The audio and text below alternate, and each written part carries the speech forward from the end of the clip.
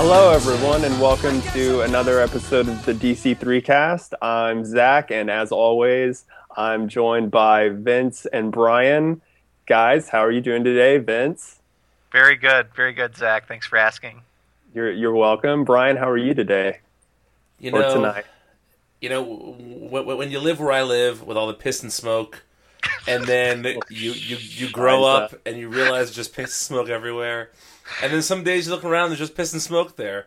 And do you just start to feel like it? You start to feel like it. But the piss is still piss. And the smoke is still smoke. But the piss and smoke and piss and smoke. But it's piss and smoke and piss and smoke. So that's how I'm doing. That sounds about how I'm doing, honestly. Yeah. I was having a good day today until I sat down to start reading these Rebirth books. I was not, and my day didn't change that much. Let's put it that way. So we're starting off on a great note today. There was some good stuff this week. I'll be slightly sunnier than Zach is being, but there was maybe the worst dialogue in the past calendar year or so of comics. So. We shall see. We have not discussed this at all. Should we start with the Rebirth books, I guess? Yeah, let's do... Yeah. Okay, cool. Yeah. All right, so let's start with Batgirl and the Birds of Prey, Rebirth #1, written by the Bensons, illustrated by Claire Rowe. You know how we were talking recently about how there are certain origins that are now like... de rigueur, you have to show them every time we talk about a character, like Batman's parents being killed or the Flash being doused in chemicals. I feel like we're getting dangerously close to the Killing Joke being that thing right now. We're not dangerously close to it. We are right on top of it, if not like past it by a couple of years, I think. Like, it's happened. Yeah. Yeah. Why did this book need to go back to the Killing Joke? Because it's a fucking Rebirth issue, and they're all doing this. Okay. Like, I'm not defending it. I'm saying we've been dealing with this in these damn Rebirth issues since this event started. You know, you knew it was going to do this. Well, did we? Go ahead. Well, like, what I want to know is, like, I haven't read it because I'm not caught up on it, but I was under the impression that the last volume of Batgirl retconned Killing Joke. No. It didn't? No. That's what Uncle Rich told me. Well, he was wrong. Okay, then. They will never retcon the Killing Joke. No. Yes, he's wrong. They totally... like, all of this stuff about her getting shot and then having the experimental surgery to bring her back to walking was from the start of the New 52, and it's always been. So, I don't know where he's coming from with that. And do you know the article I'm talking about? Did you see it? Yeah, I do. Yeah, I got really mad at Rich because of that. Okay. Because sometimes I feel like he doesn't read everything. I mean, I don't want to sound like the huge nerd that reads everything, you know, and like... I'm the DC police. Yeah. Wow. goes around actualing everybody. You know, I don't want to do that. Except that then he comes out with these, like, columns where he's like, did DC or Marvel just do this? And it's like, no. Like, if you'd been reading the whole way through, like, you'd realize, like, in his mind, he imagined DC Rebirth as a exercise that is rebooting some things and other things it's not. But that's not really what like, I feel like he's trying to fit things into this narrative that, like, stuff is actually changing, when that's not really the case. Like, Rebirth is not rebooting anything, you know? The closest it comes to a reboot is taking Superman from the pre-New 52 and bringing him into the present, but even that took an 8-issue crossover series pre-Rebirth to explain, you know, like... No, you're incorrect. It took an event and then an 8-issue series to explain. Yes, and then a Rebirth issue. Yeah, and also kind of the last arc of Superman.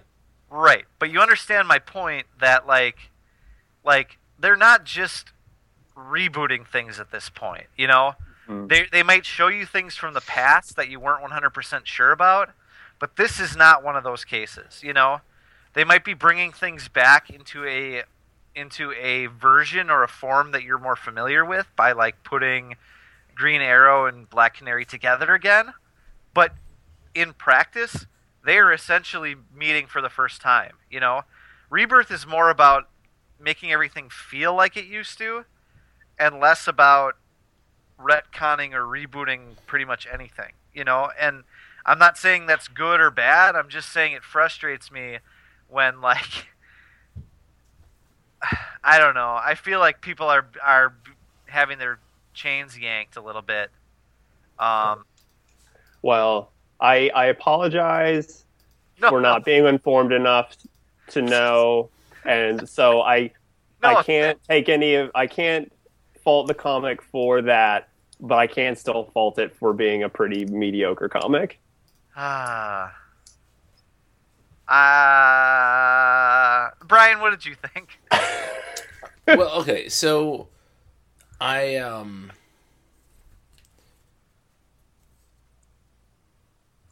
don't know, man. There's Zach, expound upon your No. Let me get this out. I feel like there were a couple of things in this issue that I really enjoyed. I like the idea of the Birds of Prey, obviously. I like bringing the Helena Bertolini from Grayson into this. I don't quite know why she's the Huntress. Like, based on, we saw Earth 2 Huntress on this Earth for a while. I don't quite get why this one is that. I think that the characters, for the most part, were acting the way I would hope they would act. I thought the art was pretty nice. I thought the story was a little silly. Again, I'm in the belief that all the Rebirth issues were written after the series started. So hopefully this writes itself next time. But it just seemed to me like... It's not going to just write itself. Well, that's true. Well played, sir. I just feel like it's a bit convoluted, and there are legitimate things that this issue could have been establishing. It could have been establishing the relationships here. It could have been establishing Helena's motivation. It could have been establishing sort of what the overarching theme of this book is going to be, and I feel like I have no idea what this book is going to be. I got more information. I feel like every couple, especially because the Batgirl of Burnside just did this like a year ago, a little more than a year ago. I feel like we're constantly being updated as to Babs' status quo by talking about what happened in the past. And it just read so tritely to me, and maybe I'm more susceptible to that because it's later in Rebirth and I've read so many issues that do the same thing. But this was a big old snooze for me this week. Yeah, same for me. I probably sound like I'm like in a, all in a tizzy over this comic. I'm really not. It was just it was pretty like middle of the road for me. And a lot of what you said, Brian, is pretty much how I feel too. Although I like the stuff with Helena, I thought was like really weird. I thought that was a really weird place to take the character right after Grayson. Yeah. Because it was basically just like the Huntress from Arrow. Interesting that you would say that. Can I tell you where I think this is going? Yes. Yeah. Anybody else think that Felicity Smoke is going to be part of Rebirth? I mean, she was part of the pre-crisis, so why wouldn't she be part of Rebirth, right? Well, I'm just saying, like, I think this book is going to essentially be very TV-ified. It's written by 2 TV writers. Yeah, there's that. I can see that. It makes sense. Yeah. Like, I think that's where this whole Oracle thing is going. Do you think that she's going to be... Again, this book is so forgettable. I actually read this one yesterday. Ugh. and it's pretty forgettable. Do we know Oracle's a villain here? Or do we just know someone's using the name Oracle? I don't think it's going to turn out to be a villain. I think this is a misdirect. Okay. What if it is Felicity? I think that's my guess. Is that what you're saying? Yeah. I mean, if done properly, I wouldn't hate that. Yeah. So anyway, I liked this a lot more than you guys did. But I do agree that it suffers from the same Rebirth thing. syndrome? Yeah, the same thing that all these damn, I guess what the Okay, this is probably wrong, but I'm now approaching these Rebirth issues as if they're essentially useless. Okay? Which is a bad thing to do after we just saw last week how Nightwing could do it right, because there's no reason why you should waste a comic. You should be able to take 20 pages of a comic, no matter what's on the banner, and tell a worthwhile story. But I guess the way that I approach this book and why I feel more positive about this series than you guys do is because I actually thought the writing was pretty decent. Like I thought at the very least, the characters sounded I didn't think the dialogue was bad. I thought they sounded like unique characters. They didn't all have the same voice. I felt like there was some nice stuff between Barbara and her dad that you got to see in some of the... I mean, yeah, this is well-worn territory, but the way they recontextualized it, there was parts of it that I liked, and I really liked the art. I've been a Claire Rowe fan before this, and I like what she does. It's not conventional. There's a lot of weird face stuff, Yeah. Oh man, when you get into the weird face stuff. But I like it. It took me a while to realize that Barbara out of costume was Barbara. Oh, really? Because she looked nothing like Barbara. Yeah. Oh, I don't know. Really? Look at the pages of her visiting Dinah at the concert. Yeah, I know what you're saying. And it doesn't look anything like her. I don't know. That's a stretch. Vince, I think this is your Green Arrow. That could be. Maybe we'll leave it at that. I mean, it wasn't bad. I guess. Okay, here's a good way to put this. This book is taking three characters who were major players, if not the headliners, of three interesting books pre-Rebirth, and they've put them into a book that is far less interesting than any of the books they came from. That's my problem. I don't know if we know that yet. I agree with that. Well, so far. So far, exactly. I can only judge based on what's in my hands. I know, but it's these damn... Okay, fine. That's fine. That's what we'll do. But these damn Rebirth books, they're so wildly,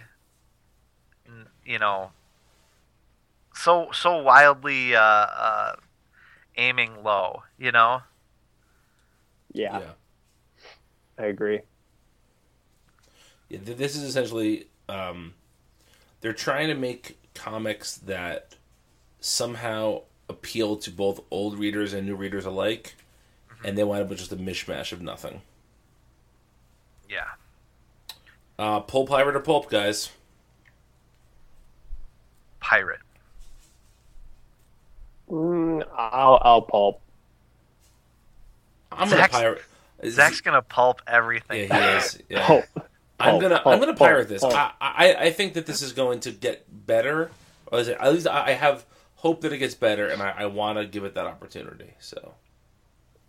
Yeah, I mean, I definitely there's the Rebirth issue thing. I'm interested to see what the first issue is like. Ultimately, I mean, it's the same thing we've said about all of the Rebirth books. This was just, a big retread. It was a lot of stuff I didn't care to read again. So we'll see where the first issue goes. Okay, that's fair. Hey, this is a total non sequitur, but did you guys see that Grifter and Caitlin Fairchild are in Scooby Apocalypse now? I did see that. Wait a minute. Just look at the cover of Scooby Apocalypse #3. Whoa. Oh my god. Fred would be Grifter, I guess. He just pulls that neckerchief up over his face. What if that was the secret all along? Oh, man. Oh. We just cracked it, guys. That's going to be better than anything we say for the next hour and a half, so well done, Zach. Nice pull on the name Caitlin Fairchild, too, because I would have never forgotten. I had to Wikipedia before I could make the joke, so. You guys don't have the entire cast of Gen 13 tattooed on your forearm like I do? All right, next up, The Hellblazer Rebirth #1, written by Simon Oliver, illustrated by my pal Moritat. Zach, why did you hate this? I didn't hate this. This was okay. I would say this is good. Yeah, this was okay. I just want you to pulp everything. I pulped this one. This one was okay. I mean, I wasn't like blown away by it. I think it may be like, yeah, I wasn't like a huge fan of the last Hellblazer book either, but I think it had like in terms of just like first issues, the other one grabbed me a bit more just because it felt more unique, like the art style, like Rosmo's art was so good. And not that Mortat's isn't, I think Rosmo's was just like more, you know what I mean? Yeah. I can't, you know, more unique, I guess. Yeah. Less conventional. Yeah, exactly. No, this was a perfectly crumpulent Hellblazer story. Yeah, and you know, you win points in my book when Shazam and Swamp Thing show up. Oh, yes. So, you know, I get that part of it. But no, I felt like so the character of John Constantine wasn't a part of the DCU proper for like 25 years. And then once they tried to bring him in, they did so in some less than flattering ways. And I feel like having him live in New York instead of living in London was weird. And this feels like they're just trying to establish the baseline of the character again. And, you know, that's kind of the point of all the Rebirth books. But this one did it with a little bit more style, a little bit more humor, and I think, frankly, some better artwork than a lot of the other ones have done recently. Mm-hmm. So that's why I dug it. And I do like the idea of Swamp Thing being a regular character in the book, which I know we are getting. And, you know, somebody, I guess when I say somebody, I mean Uncle Richie, was saying that there's talk of bringing Constantine back in a new show for the CW next year. Possibly like a Justice League Dark type show. And they want, this is a character they're very invested in going forward. And that makes sense to me. And this reads like the book of a character that DC is invested in. They're kind of resetting him back to ground zero and letting him do what he does best. What if we get Shazam in DC TV through that? Played by Patrick Warburton. Yeah. Be Still My Heart. I say now that he's free of his TV responsibilities and sober, we get John Hamm to play Shazam. He doesn't want to do it though. Let me talk to him. All right. If you can get John Hamm to the fucking CW, I'll never mind. What will you do? I was gonna do something to you in New York, but Okay. but never. It's gonna take time. It's gonna take time, Vince. I can't promise it for next week, but we'll talk. Okay. Hey, look, they just said that the Divergent series is not going to be a movie anymore. It's going to be a TV show. So we'll just tell John Hamm that this was a movie first, and then we'll spring it on him halfway through production that no, it's actually a CW show. Oh yeah. Okay. Sure. It'll work. Don't worry. Um, Hey, he did that movie about the the Indian baseball player, so I can convince him to do this. Slumdog Millionaire? Yeah.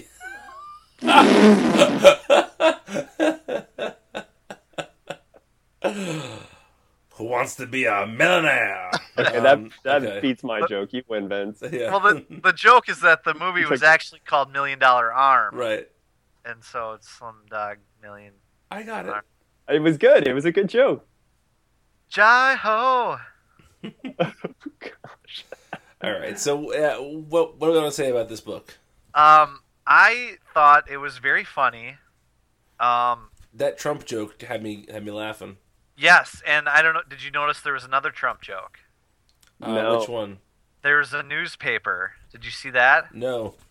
There's a newspaper in some panel that someone is reading, and I'm not going to bore everyone by trying to look for it right now. But it says something like, "Oh, it's Constantine when he's when he's breaking the fourth wall at the end." Okay. And the paper says, "Beauty pageant owner becomes leader of the free world." Oh. So they're really hammering home this, I can't believe the world is at where it's at right now, sort of thing. But which I like. I think one thing that Marvel does really well in their comics that I think Marvel goes a little overboard actually. But I think if DC should do this a little more often is make more jokes that are like winking at the real world. Yeah, and the modern, it seems like when DC makes jokes about the modern age or like modern news stories or celebrities, they're always like very general and thereby less funny. Well, and I also feel like sometimes they're like kind of like dated a little. They're like, a few months or maybe even like a year too late or something, Yeah, sure. Like they'll make a joke about Twitter or something. Right. Like Twitter's been around a while. Yeah. And I feel like it's usually not a joke about Twitter. It's a joke about like Jitter, a new app that's exactly the same thing as Twitter but named stupider. Yeah. Right. And Marvel's a little bit better at that, and that extends to like the variant covers that they do and some of the updates that they make to the characters' status quos, and like I'd like DC to do a little bit more of that as far as the humor's concerned, because I think it's funny and I think it keeps it feeling fresh, Like this book felt fresh because they're immediately talking about what's going on in America right now, mm-hmm. and being very specific about it,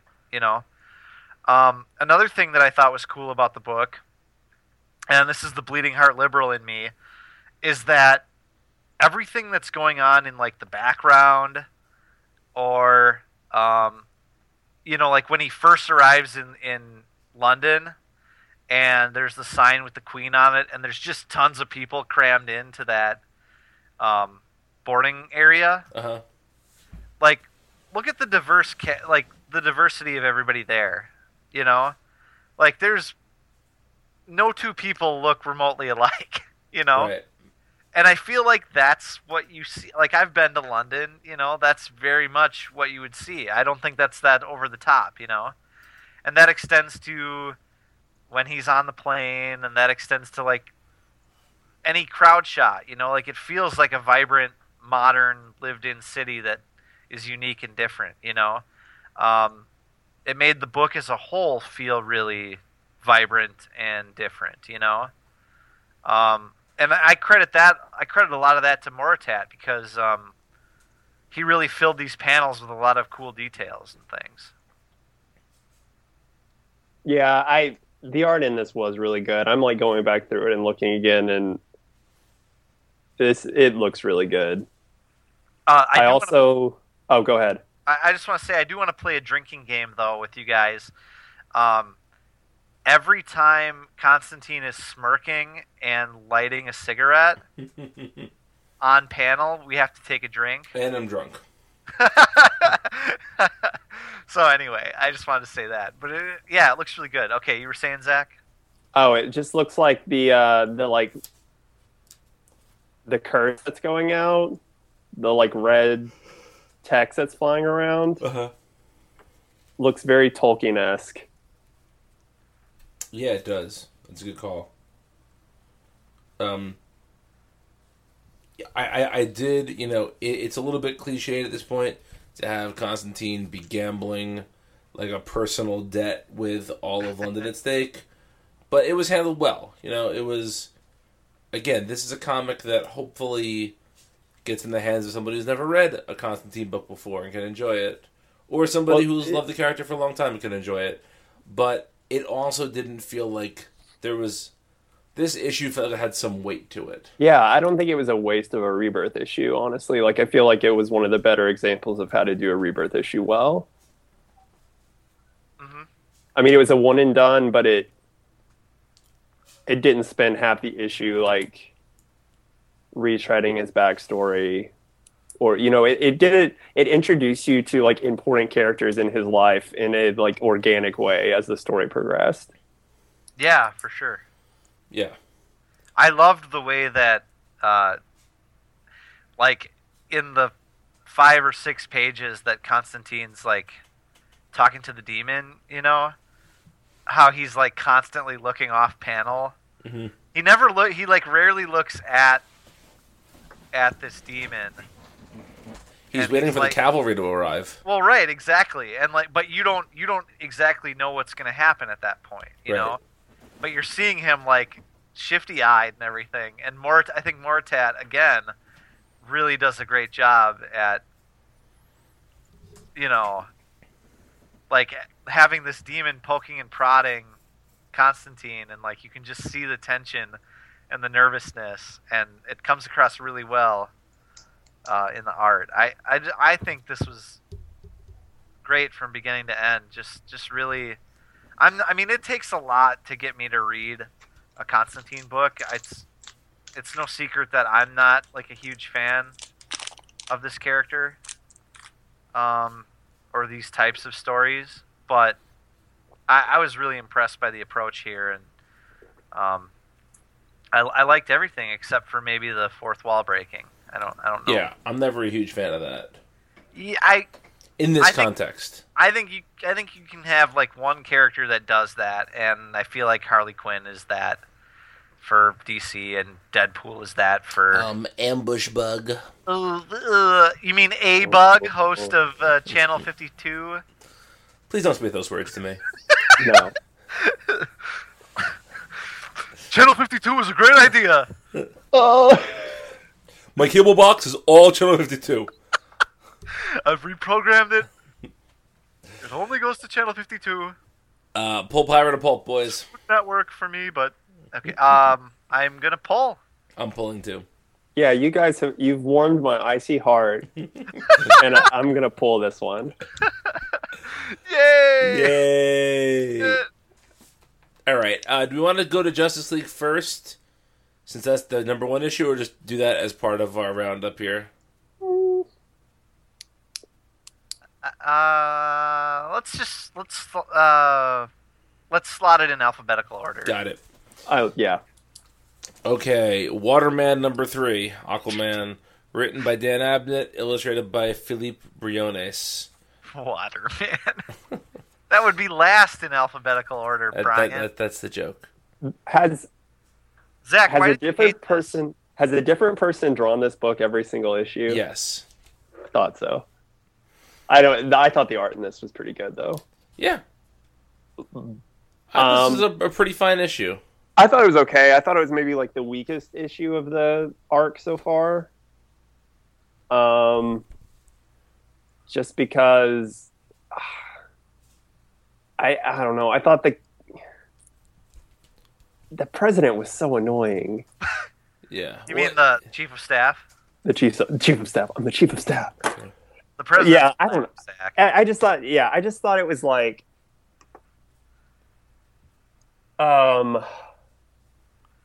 just kind of, like, heavy-handed a lot of the way through.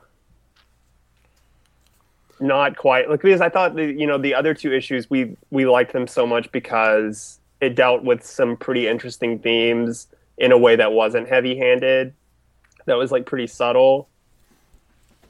And I thought this wasn't that as much, but it wasn't a bad issue. I mean, this series continues to be one of the better ones, I think. I will give it credit because to me this is like such a reaction against the Jeff Johns run where any little thing would piss Aquaman off.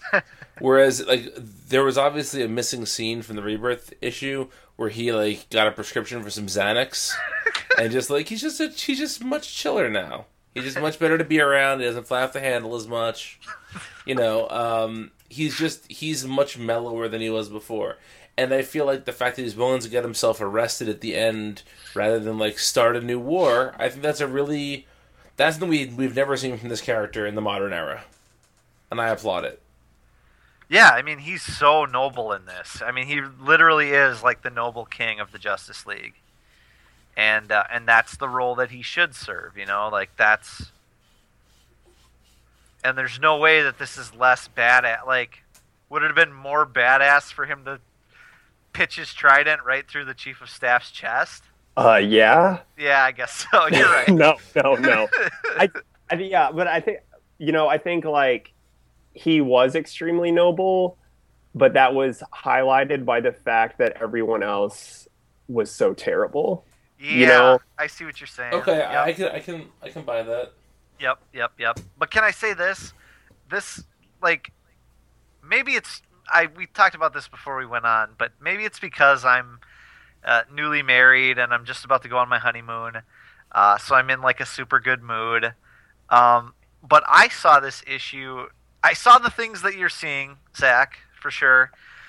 But overall, I saw it as the type of issue that, like, Superman would have had back in the 40s or 50s, where, like, he visits the president and it's really cheesy and they talk about, like, you know, world peace or whatever.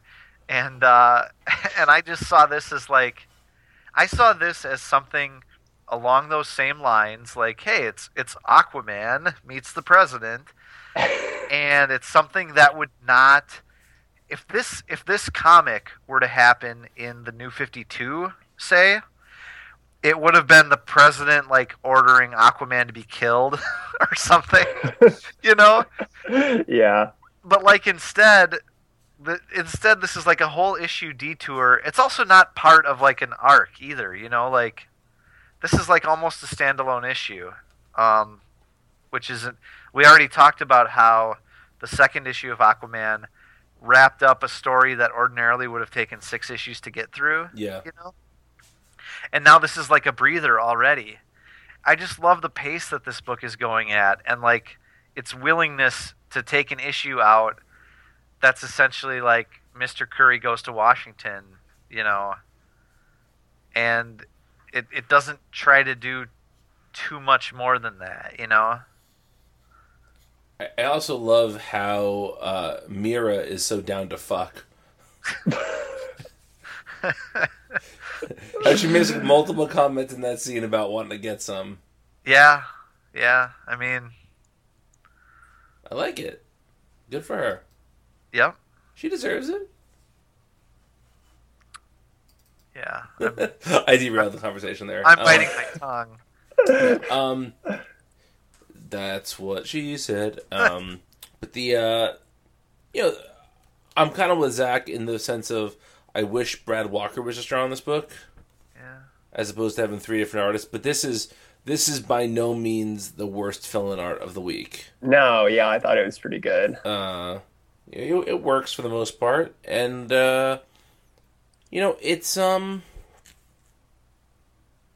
this is a book I look forward to reading every 2 weeks.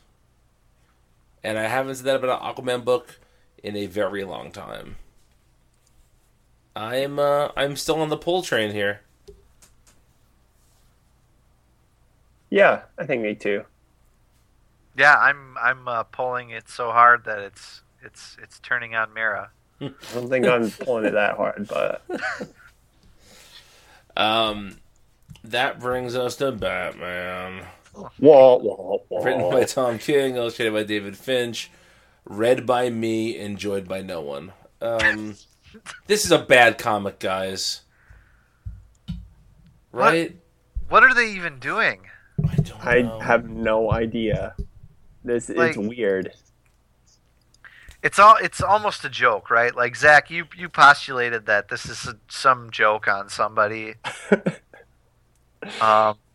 In case listeners didn't realize, like Brian's piss monologue from the opening of the show is essentially lifted word for word from this issue. Yeah. I think Tom King put a couple less pisses in here, but not that many less. It wasn't that much of an exaggeration. 1, 2, 3. Keep talking. Yeah. Go ahead. It's just I don't even know. Like, I say this every issue. Like, I don't see how this is the same guy that wrote Omega Men and writes The Vision and writes Sheriff of Baghdad. You know what this reminds me of? This reminds me of an AI program that's supposed to be running Batman, and like they put all the elements of Batman into a computer, and we're like, here, write a Batman story. Because this has all the elements of Batman. Like, Alfred's there, and there's costumes and shit, but this is not a Batman comic. What if they didn't actually sign Tom King as an exclusive? They just put his brain into a computer. There we go. The Kingiac 5000. Yeah. The conspiracies just get deeper and deeper. Yeah. You know what this reads like to me? A shitty comic.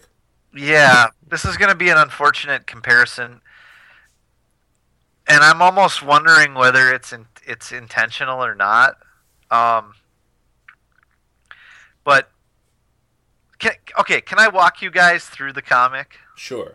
All right, so it opens up talking about Gotham being piss and smoke, right?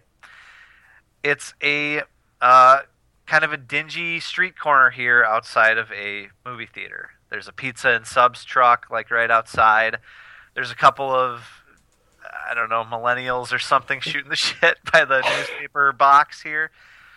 And there's a couple with a kid walking, kind of emulating the murder of Bruce Wayne. Kind of? Well, I mean, it's... Yeah, no. I mean, exactly. Yeah, thank you. By emulating, I mean exactly. Yeah. There's tons of signs everywhere. All of this is like screaming Watchmen to me as I'm reading it. And Batman's dialogue or his narration screams Rorschach to me. And I'm starting to think that Batman, like the flagship DC title right now, is trying to purposely hew so closely to Watchmen that when they bring the Watchmen characters in, it's not going to be weird. I can see that. I was going to say, I feel like this is Tom King doing his riff on All-Star Batman and Robin. Sure. Hopefully he never finishes it then. It's just like a motorcycle pops out of a car and the car reassembles itself. You see, Zach, when a car and a motorcycle love each other, sometimes things happen. Car for a motorcycle. And even if there was, when the car reassembles itself, there's not enough room for all the things that the car would need to keep going. And also the font that the sound that the car makes is like Old English. I've seen that exact font in a Thor comic before. Boom! That's the Snap! That's when Beta Ray Bill comes down. Yeah, it totally is. You're right. We also haven't touched on the fact that Gotham and Gotham Girl's parents bought their powers? Yeah. What the fuck is happening, guys? This whole thing feels like just a parody. I don't know. They went to the same place that Kenan Kong did. Oh. Do you really think that? I don't know. Where were they? Where were they on a They're overseas. missionary trip thing? They've got Kryptonian style powers. So does King Kong. See, I feel like there's all kinds of stuff going on here in King's book. All of it handled poorly, don't get me wrong. But, like, if we're wondering why it's so weird, I feel like it's because we're not used to Batman playing around in everyone else's world because Scott Snyder wasn't beholden to that. But I'm feeling like a lot of this is, like, subtle nods to Watchmen. We're going to find out that Gotham and Gotham Girl are part of something bigger that extends out into the DC universe. Like, I just feel like there's so much going on. All of it bad. There has to be a long game for this. This, like, Yeah. if this is just what it is at face value, like...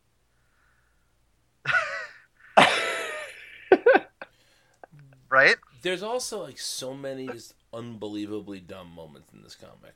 Like, not even, like, poor storytelling choices, just dumb. Like, you know, why would Bruce pull his fake mustache off while he's still in the eyesight of the parents? But most just call me matches. Yeah. And then, you know, I feel like... Apparently this one was a suicide bomber. Apparently this one was a suicide bomber. How original. I mean, come on. By the way, Alfred is so... he's giving no fucks about anything these days. Yeah. How many times in these last 3 or 4 issues or whatever has he said, like, how original or how shocking or quite intriguing? And however, unfortunately, I must say I do not believe the bridge will hold for 4 minutes. Just say the bridge won't hold. Like, there's all this flowery bullshit dialogue. Oh, God, what comic is this? It's not the worst Who are one these this week. people? It's not the worst one this week. It's pretty close, dude. For my money, it is. For my money, it is. I don't get the... Oh, man. Literally the only thing I like about any of this is that Psycho Pirate is here. And Psycho Pirate. Do you guys remember when the live stream happened and there were the rumors that Tom King was writing Batman and all 3 of us were doing internet cartwheels over this? Oh, yeah. No, I was the first one who didn't like this. That's the story I'm sticking to. Okay, do you remember my review of the Rebirth issue? Yes, I know. I'm kidding. I'm kidding. Oh, okay. You better I'm trying to get ahead of the, backlash. I'm trying to say I disliked it before everyone else. So hip. All right, I am ready, willing and able to pulp this back to the Stone Age. So here's the question. How long are we going to keep reading this? We're 4 issues too deep already. As long as it's free, I'm riding it out. How long are we going to keep talking about it? Oh, well, don't we have to figure out in issue 22 whether Batman's good for Gotham or not? That's true. So there's your answer, Zach. Okay, all right. Buckle up, guys. Yeah. Boy, oh boy. 7.4 on Comic Book Roundup right now. Which is, I think, the lowest score that it's gotten so far. Probably. People, we're influencing people, I'm sure. They're catching on to our distaste. This is... I don't know. I don't want it to be bad. No, I want it to be good. Newsarama's on. They're on. They're on fleek right now. They got it. What did they turning on their brains? What did they give it? A 4. Wow. Out of 10. Wow. That must mean the costumes are terrible. What's wrong with that? Every week, guys, you have to get one on each week. So. Yeah. Oh, all right. We're terrible people. Are you guys? We're the mean girls of the comics internet. Are you guys pulping it as well? Yeah. Yeah.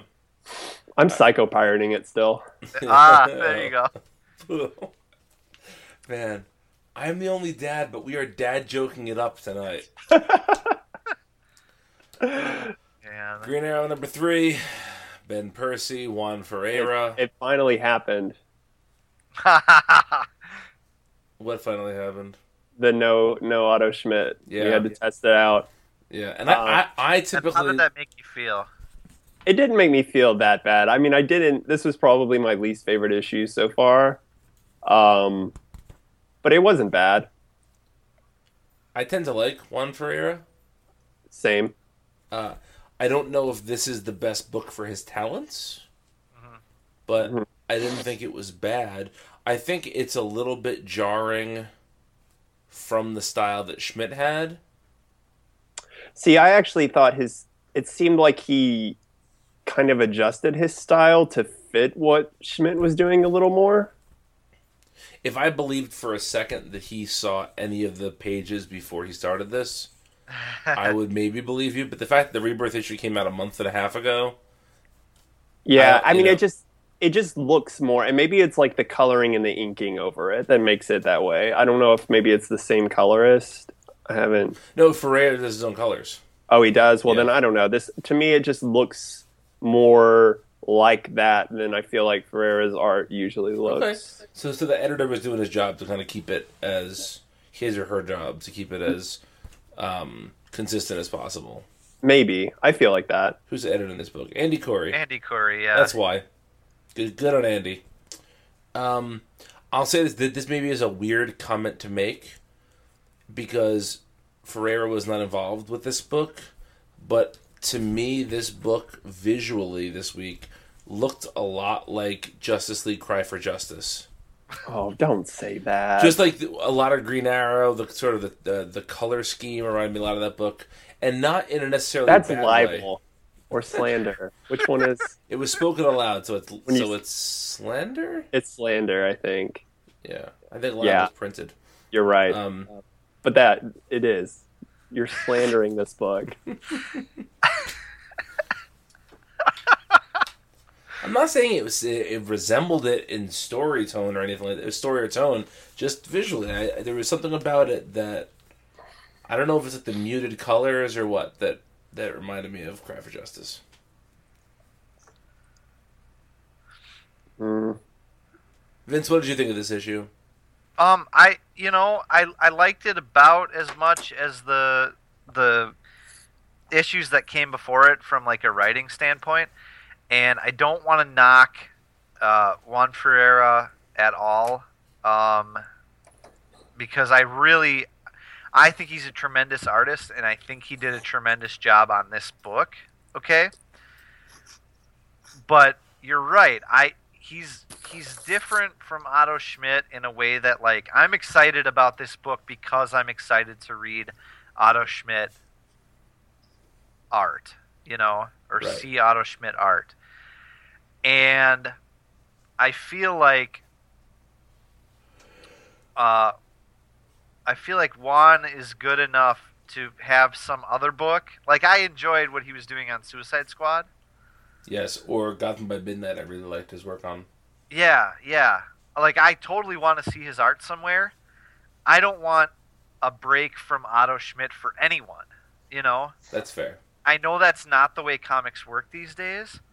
But I'd almost rather have like one or two issues of somebody who's just completely filling in. And it's not going to be Otto Schmidt, and it's going to be disappointing. than to have this artist that I really like, that I followed, around to different publishers because I like his art. And then to read him on a book where the tone of the book is normally something else or the look of the book is something else, that I'd rather have for that book in this particular configuration. Does that make sense? Sure. I mean, see it. I don't want to knock him at all. I'm not knocking anything. It's not about him. No, it's not. It's not. It's about the situation. Like Green Arrow for me now is very much Otto Schmidt, and like I would love it if Ferreira was on something like, I don't know, something that doesn't have as strong an art right now, or like another Bat book because he's great at those too, it's gonna be a different book when he's drawing it, and that's okay. But I love the pace and the visual tenor that Otto Schmidt brought to the. I mean, those issues succeeded entirely on the strength of his art for me. Yeah. To me, this book still has a lot of problems. I don't particularly love the Shadow stuff. It just seems a little bit staid. It seems a little bit. I don't know. Is it Shadow or is it Shado? It's Shadow, based on as long as they're using the same pronunciation that Arrow uses. Oh, okay, Shadow. I've always said Shado all my life. Like Shado, the brain thief from Harvey Birdman. Nice pull. It just seems. I don't know. I feel like this book is actually attempting to cover a lot of ground, which I appreciate, but I don't love that stuff. They're doubling down really hard on the Dante's Inferno thing. Yeah. Real hard. Also, I like how Dante, the character Dante, is Nemesis from Resident Evil in the suit that Daredevil wears in the Mark Waid run. You lost me, I'm sorry. But No, I got you, Zach. I'm backing you up on that. Oh, that's good. Is that why you hated this book?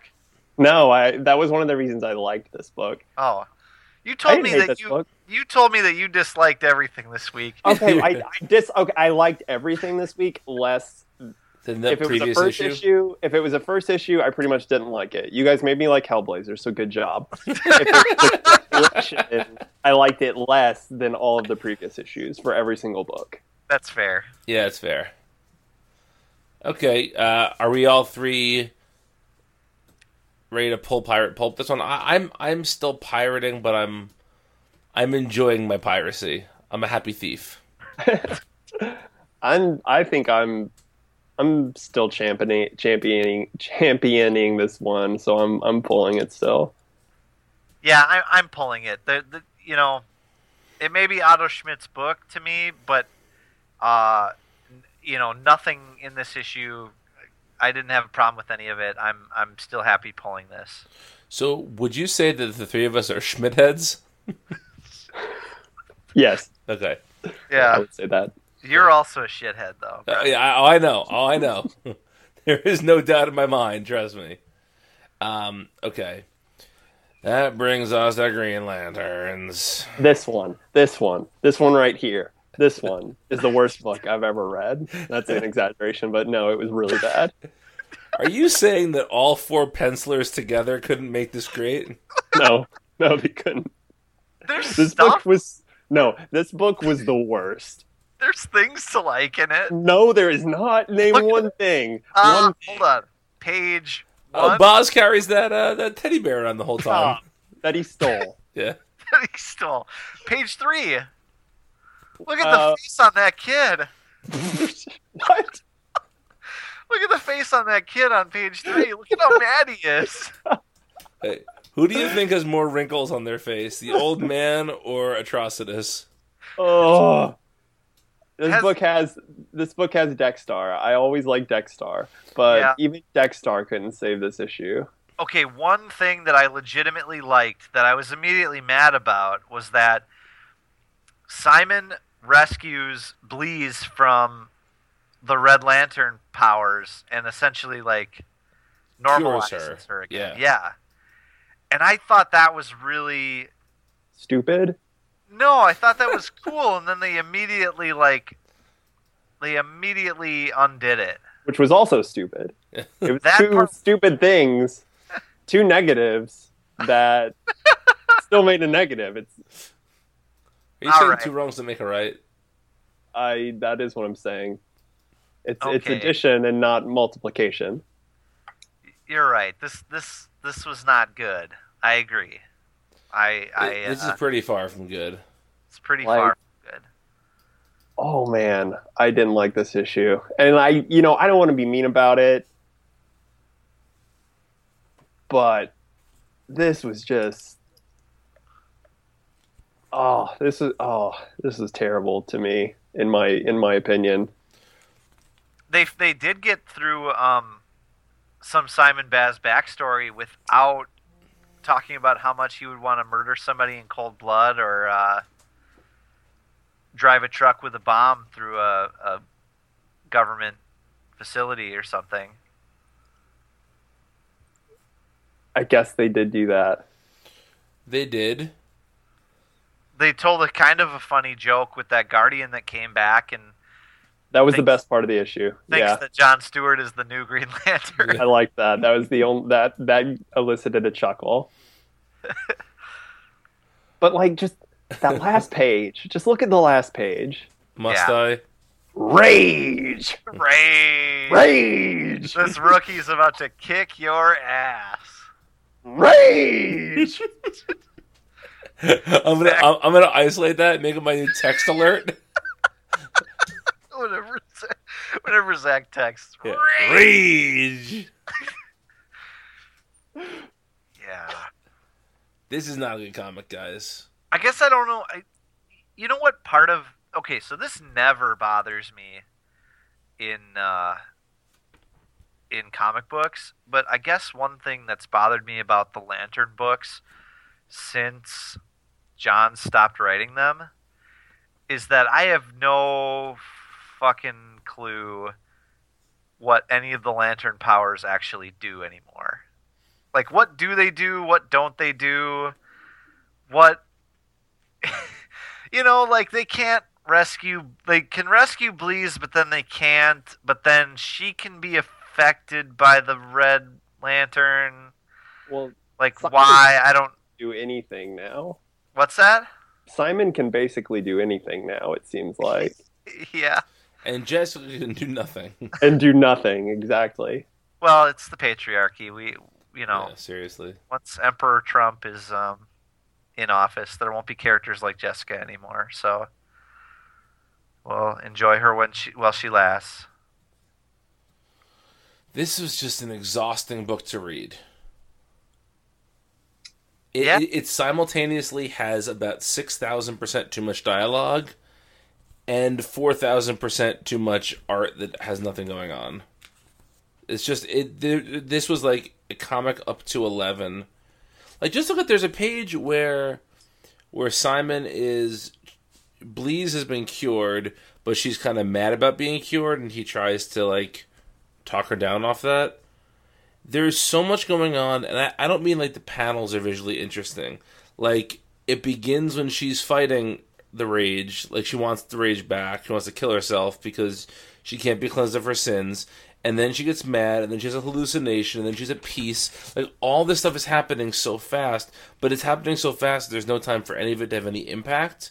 Like, the fact that we said that, you know, like, in this one issue, Bleez is evil for like a third of it, and then is cured for a third of it, and then is back to evil for a third of it too. If this, you know, we were saying how nicely the pace of Aquaman is moving. If this book just slowed down this story, it might have actually been interesting.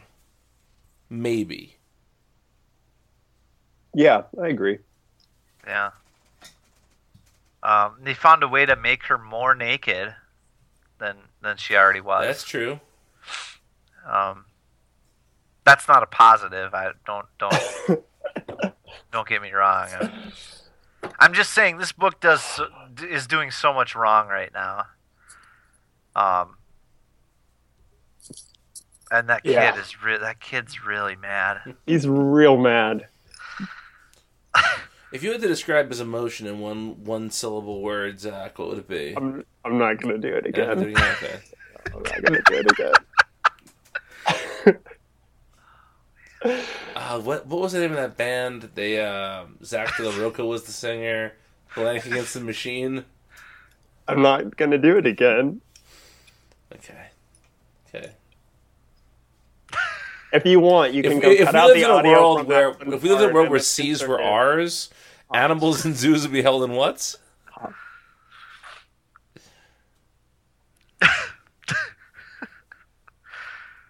Okay. Are we all? All the animals would be shot like Harambe. If there was one thing that could make me as angry as that kid on page 3, it is when I think about the injustice that was levied on Harambe's gentle soul. Okay, Vince, I'm asking you a legitimate question here. Yeah.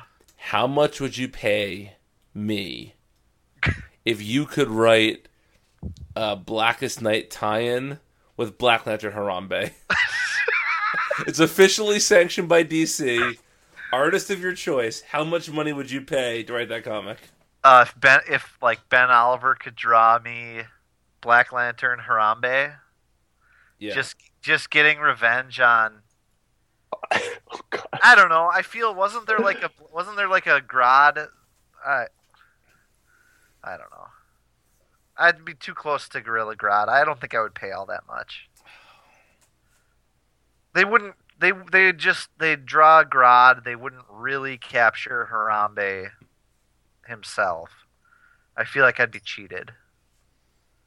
That's fair. I mean, you're the creative voice in this. I guess you really have no one to blame but yourself, but I understand. Yeah. Anyway, are we all pulping this book? Oh, man. Yeah.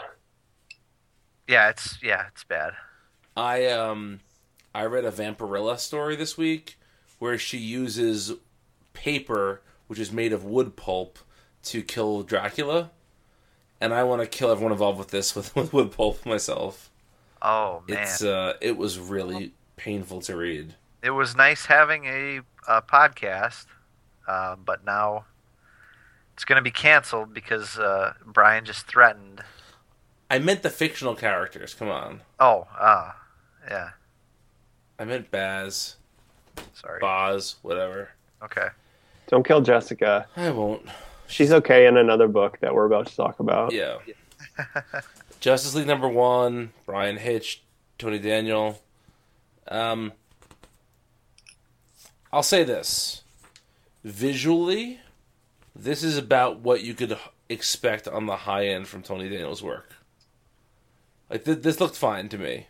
This was like a fine Tony Daniel comic. This was an okay Justice League book. Like it had some good stuff in it. Wonder Woman was really cool. She had a lot of cool moments. I like her lightning bolt. Cyborg did some cool things. The Flash's costume looked real good. 10 out of 10. Real good. 10 out of 10. No, I thought this book was okay. I mean, it's exactly what you expect from a Brian Hitch Justice League comic. And, I wish we had another Justice League comic written by Jonathan Hickman to be the real Justice League comic. And then this would just be the big dumb fun one that I read on the side. Your JL side piece? Yeah. I don't disagree with that. It's fine. It's okay. To me, there are some interesting developments here. I think that the relationship between Bruce and this Clark is very interesting. I think that having the 2 new lanterns as part of the Justice League is interesting. And,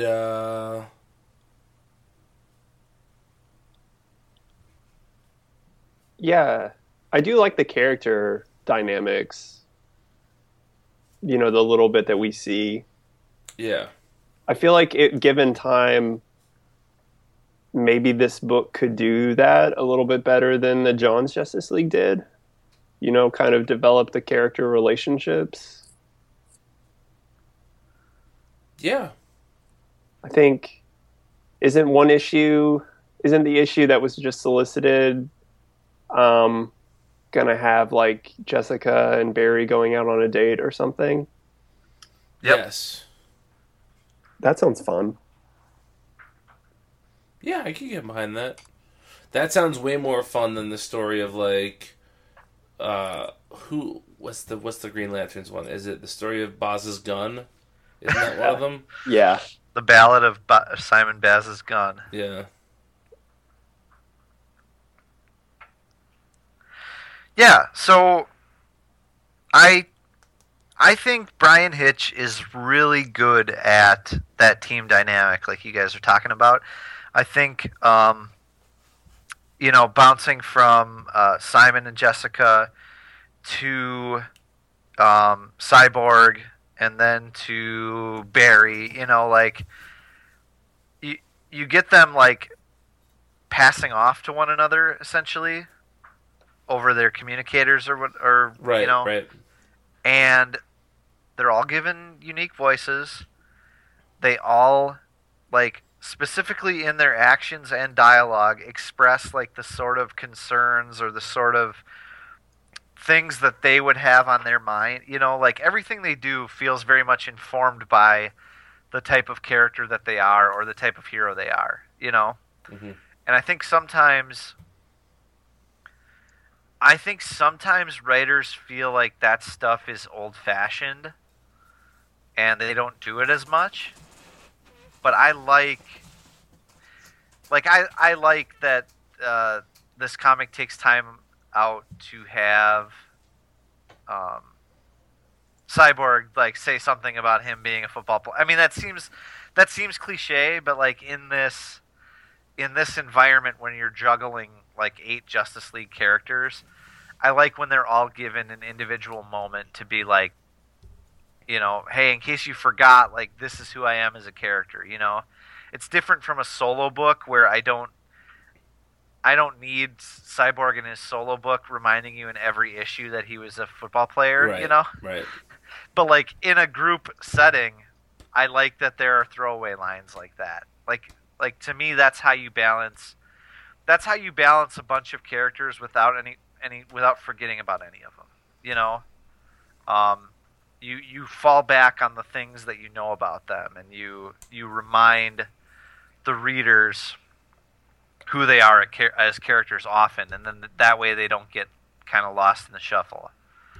I don't know. That's a subtle line to walk because it can easily be like super cheesy and unnecessary. But I think Hitch, I don't know if the plot of this book is very good, but I think he's really good at doing that little stuff. Even him throwing in the line for Cyborg about like having a little bit of a crush on Superman for how good he's doing his job. Oh, yeah, I love it. Yeah, totally. Yeah. I like this book. I think I'm kind of like surprised to say that. I might actually pull this book. I think I'm still pirating it, but I'm not opposed to pulling it. Mm-hmm. I'm gonna say a strong pirate. So Blackbeard, you're gonna say? Was he particularly strong? I have no idea. He's the first pirate I could think of. Yeah, I'll Blackbeard this one. Okay. That brings us to Superman, number 3, written by Pete Tomasi and Pat Gleason, illustrated by Jorge Jimenez. And, Zach, why'd you hate this one? Because the Eradicator eradicated Crypto. Did he eradicate him or did he eat him? It might as well be the same thing. Crypto is going to burst from the Eradicator's chest in a blaze of glory in 2 or 3 issues. He'll definitely come back, but much in the way that your heart bleeds for Harambe.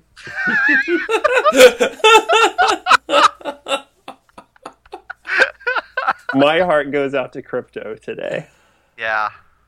Remember that Crypto story after Superboy died? Yeah. I do. The one that came out like 5 years later? Yeah, exactly, yeah. Yeah. I know the one. So great. And the one in the Grant Morrison Action Comics run with Travel Foreman art. Yeah. Yep. Also good. Even though he was Werewolf Crypto. Yeah. Okay, so if anything really did happen to Crypto, I will be super upset. But you got to admit that scene was really effective. Oh, it was. Yes. All of the animal violence in this comic is a bit... PETA is going to have a field day with this comic. Just call him PETA J. Tomasi. Oh, no. What the fuck have we become, guys? I don't even recognize us anymore.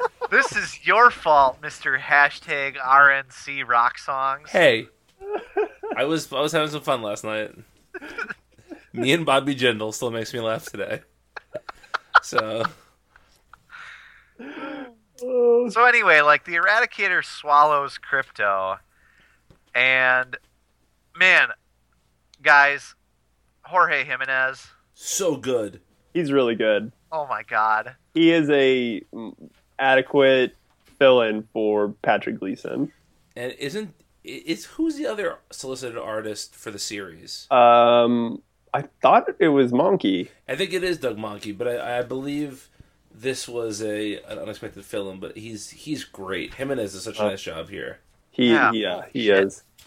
The way he stages it, like, Crypto jumping into the way, then like a zoom in on his eye, like Crypto just knows his goose is cooked, you know, and then swallowed up, shot on Jonathan's like shocked face, the damn cape like slowly floating down to the ground, and then just that they focus on Jonathan while Superman is just going nuts on the Eradicator. Yep. Just so good. Like, so it is well really good. It is really good. Do you think the Eradicator is like Cell, and so now he's going to take on like Crypto properties? Brian, go do something else for a little while. I'll go suck an egg over here, guys. It's cool. Semi perfect Eradicator. Yep, perfect Eradicator's coming, and this is totally Jonathan is going Super Saiyan for the first time. This is where the Goku Vegeta thing comes in. Yeah. That you were talking about. Yes. And yes. Yeah. Oh man, it's more like Go 10 and Trunks, right? You're right. Oh geez. But I don't know, like Jonathan is definitely more like the Gohan here. Like he's... Yeah, you're right. Yes, in the Cell scenario, he's Gohan. What happened? What happened, guys? I'm kidding. We have fun. No, this is a really like that. One of the things that I think about sometimes is, again, a good comic should make you upset sometimes. You shouldn't if you're just following along, enjoying every minute of it. It means the stakes aren't high enough. Yeah. And I feel like this comic has done a really nice job of giving us moments that are sad and that are angry and that double down our interest in the character. It's funny to me to compare this to Action Comics, because Action Comics is trying to do so much at the same time, and this is just a streamlined. There's one story. It doesn't diverge from the one story, but it does it so well. No, the real one thing I didn't care for as much in this issue was the like Eradicator's backstory. Yeah. Which I just thought was kind of weird. But I mean, it's like whatever, you know. That's like a minor complaint. Yeah, you know, it's difficult to do. Like, as soon as Eradicator started explaining like where he came from and what his purpose was, you glaze over a little bit. You know, yes, and you know exactly where it's going. You know, that this type of character is rarely done any differently than this. You know, basically he's invented to be a punching bag, which by the end of the issue comes around. You know, but I see what you're saying, Zach. Yeah. Oh man, those last 2 pages, the last 3 pages are just so good.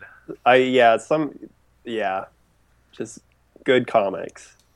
This Superman book is top notch. Yeah. Can't wait till Scott Lobdell takes it over. Stop it. Jesus Christ, Brian. Why don't you go fall asleep again and Zach and I can talk about nice things like Dragon Ball. Guys, I'm just kidding. Scott Lobdell's writing the Army of Darkness. What crossover? He has work outside of DC. It was announced yesterday. Army of Darkness, something. Gabagool, who knows? Outside of DC and Zenoscope. It's Dynamite, which is kind of like Zenoscope, but okay. Yeah, I guess. You know what I have to say about that announcement, though? What? Groovy. There's a... I get it, thanks. Okay. It's Army of Darkness, Xena Warrior Princess. That's a combo. Yeah. Lobdell is the first name that comes to mind